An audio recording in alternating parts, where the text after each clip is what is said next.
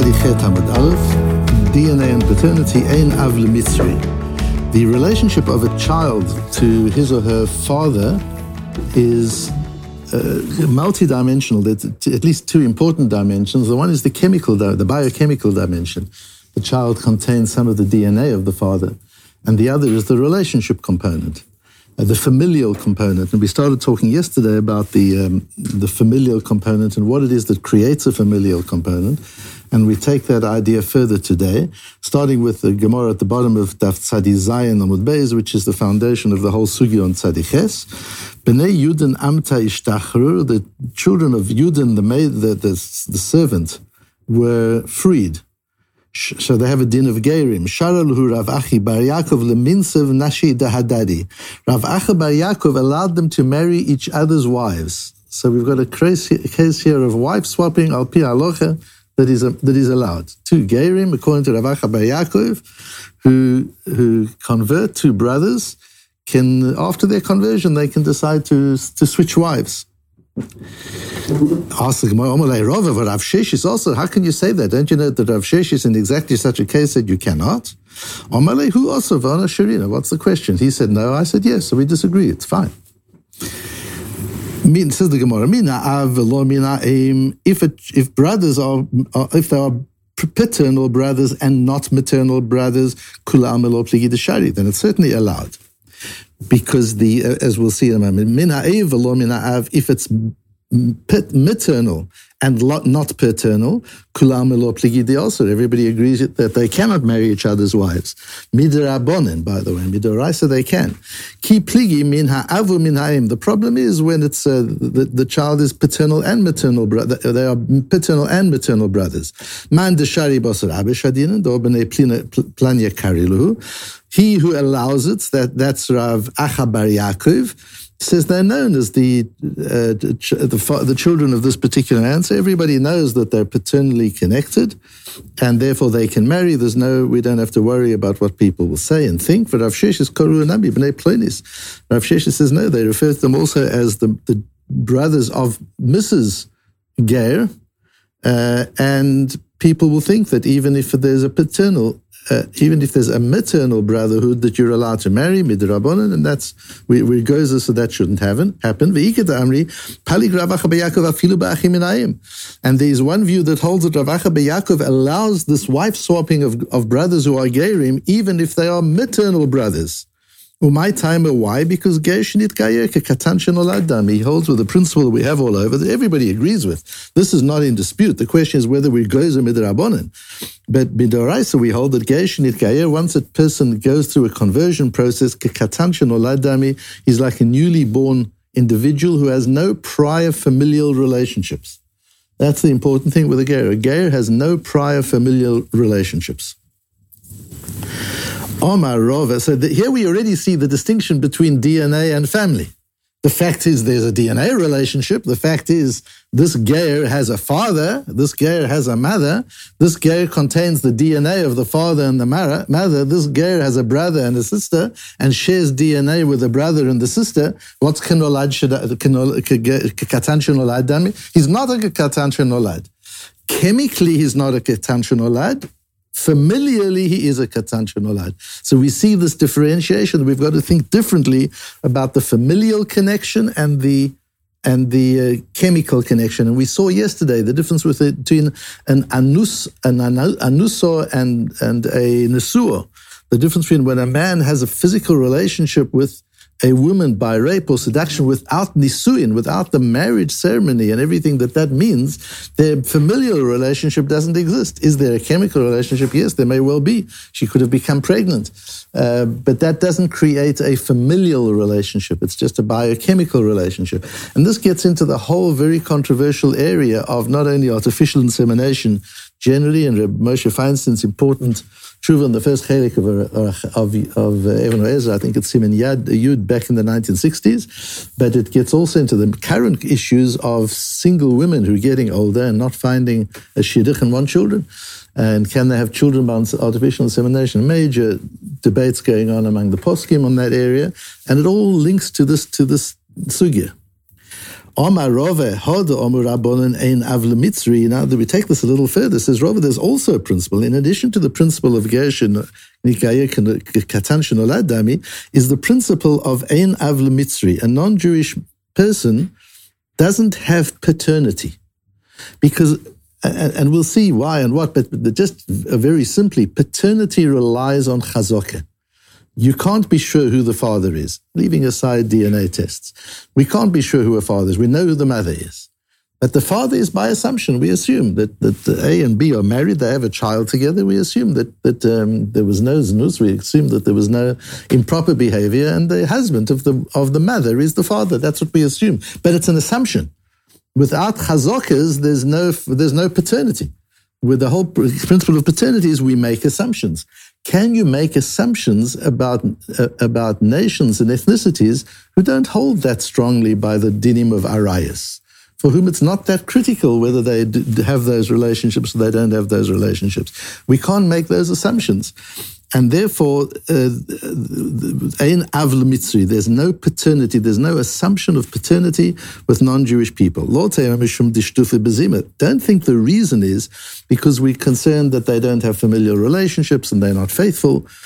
Delo yediyah, where we don't know who the father is. Aval yediyah chayshinan, but if we could prove, we know for sure who the father was, we can do a DNA test, and we know who the father was, maybe then there is paternity. Even if we know for sure who the father is, there's still no paternity. Even if we know it chemically, by biochemistry, this is the father, familiarly, there's no such thing as paternity in non-Jewish society from a halachic perspective, not from their perspective, from a halachic perspective. Even, for example, identical twins that come from one cell to start with, and there's no chalitza and yibum in such a case. There we know that it's the same father for both twins, there's no question about that. But we still don't regard paternity.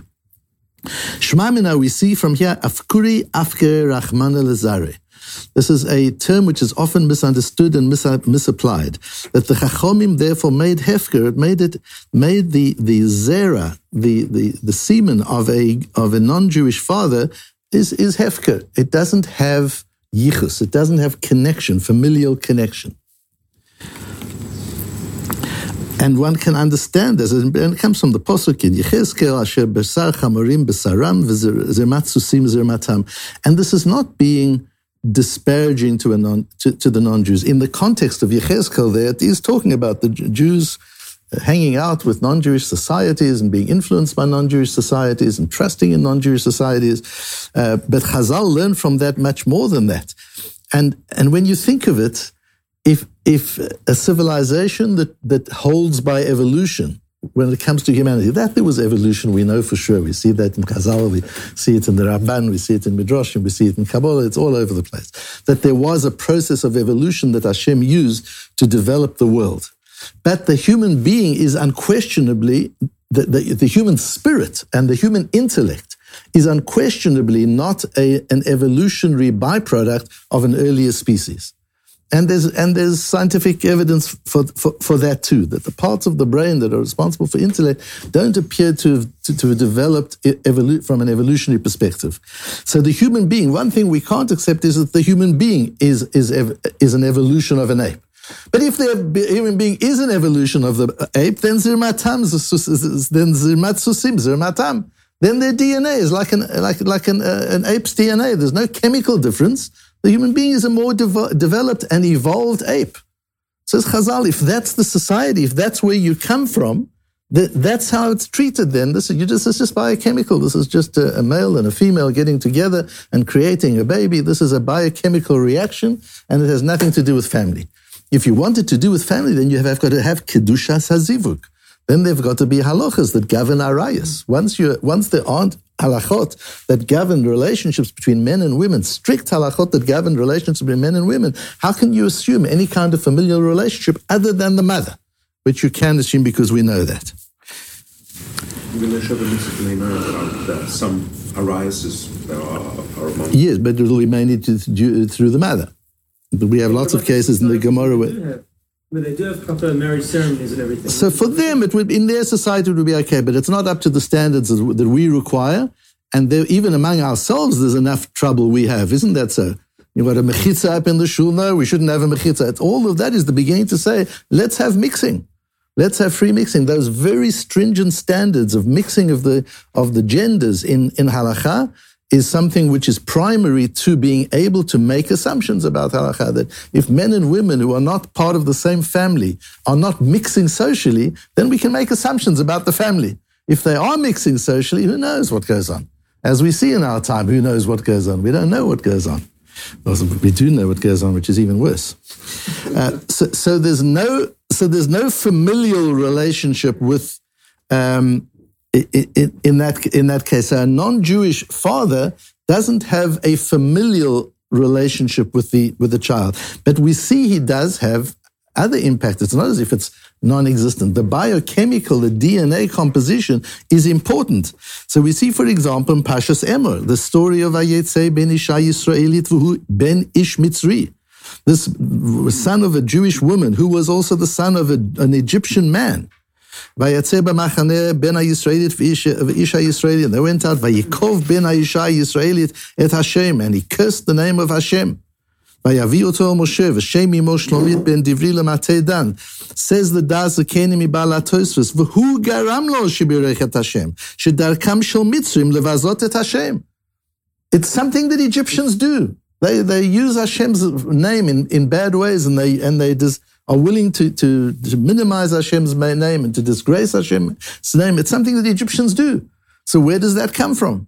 That comes from the father. The father, it's just a biochemical relationship.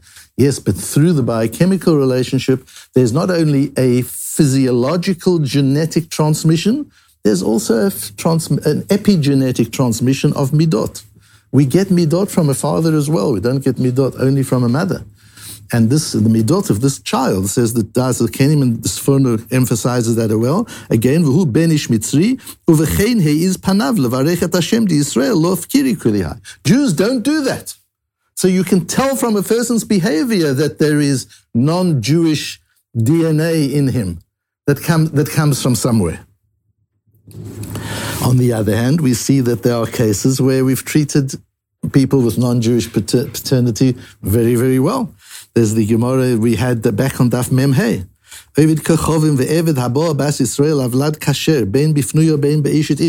If a non-Jew has a relationship with a Jewish married woman, the child is not a mamzer. For this very reason, it's just DNA. We don't take it seriously, and that's part of the basis of Moshe's Psak, that through artificial insemination, a child doesn't become a mamzer. Even if they would use the zera of the woman's brother or father, the child wouldn't be a mamzer, because mamzerut comes from relationship. Mamzerut doesn't come from chemistry. Is Moshe's very controversial psak at the time. Rova achsher elav Mari bar Rachel umanye b'fusi de Bovel. Do you remember this? That Rova was Machshir Rav Mari, the son of Rachel. He's called in Shas Rav Mari bar Rachel, not his father's name. Why? Because his father wasn't Jewish at the time that he was born.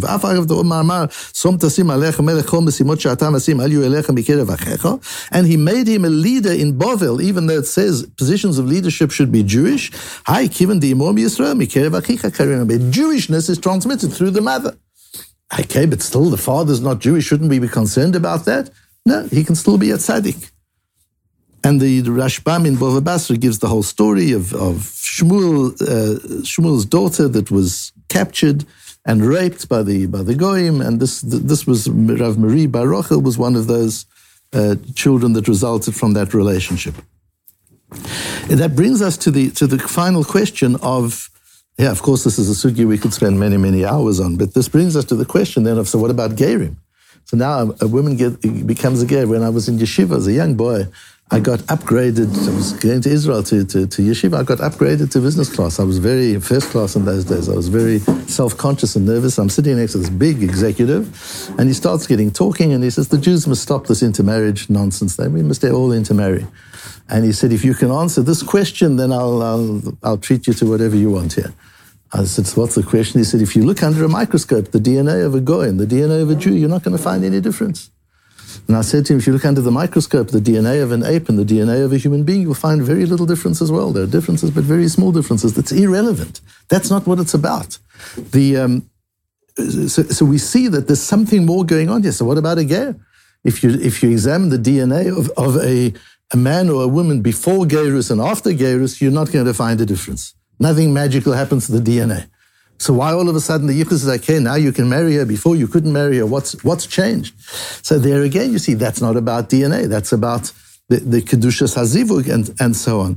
And there's a beautiful medrash in Parshas Naso, where the medrash says, "Atamotzei Kohanim Beit Av Heim Alevim Beit Av." You find Kohanim and Levim are familial; they are hereditary. You can't become a Kohen or a Levi; it's inherited. That's the only way. But if you want to be a tzaddik, that's open. You can be a tzaddik even if you're not Jewish. You can't be a Kohen, you can't become a Levi, but a tzaddik you can become. And the Medrash goes on to discuss why, and that the Rebbeinu Shalom is v'avu l'HaKadosh Baruch Hu, leficha HaKadosh Baruch Hu ohavam. The Rebbeinu Shalom loves gerim. And why? And the Medrash goes on to talk about the fact that Jews are inherently compelled to be Jewish. You're born Jewish, you are Jewish, you've got Jewish genes, there's a Jewish background, you've got Jewish history, you're Jewish. But a guy who becomes a ger has no reason to do that. And when the guy makes that choice to become a ger, the power of that choice connects him to Hashem in a way that even a Jew isn't connected. And that becomes very powerful. So you see that we talked yesterday about the power of commitment, that a chuppah is about commitment, a public declaration of commitment, and that changes reality. When you make a public commitment, that changes halachic reality, and it changes reality in every other kind of way. Here too, we see once again, when the goy makes a commitment to become Jewish, that commitment changes everything. It doesn't change the DNA, but we're not worried about the DNA. The DNA doesn't play a big part in paternity. What really plays a part into paternity is the commitment of the father to the child. That's what the real commitment, what the real familial relationship is. And the commitment of a ger to the Jewish people and to the Rebbeinu Shalom, that creates the Kedushas Yisrael, that gives him the sanctity of a Jewish person, or her, the sanctity of a Jewish person, and allows the intermarriage of gerim with Yisraelim without any concern at all.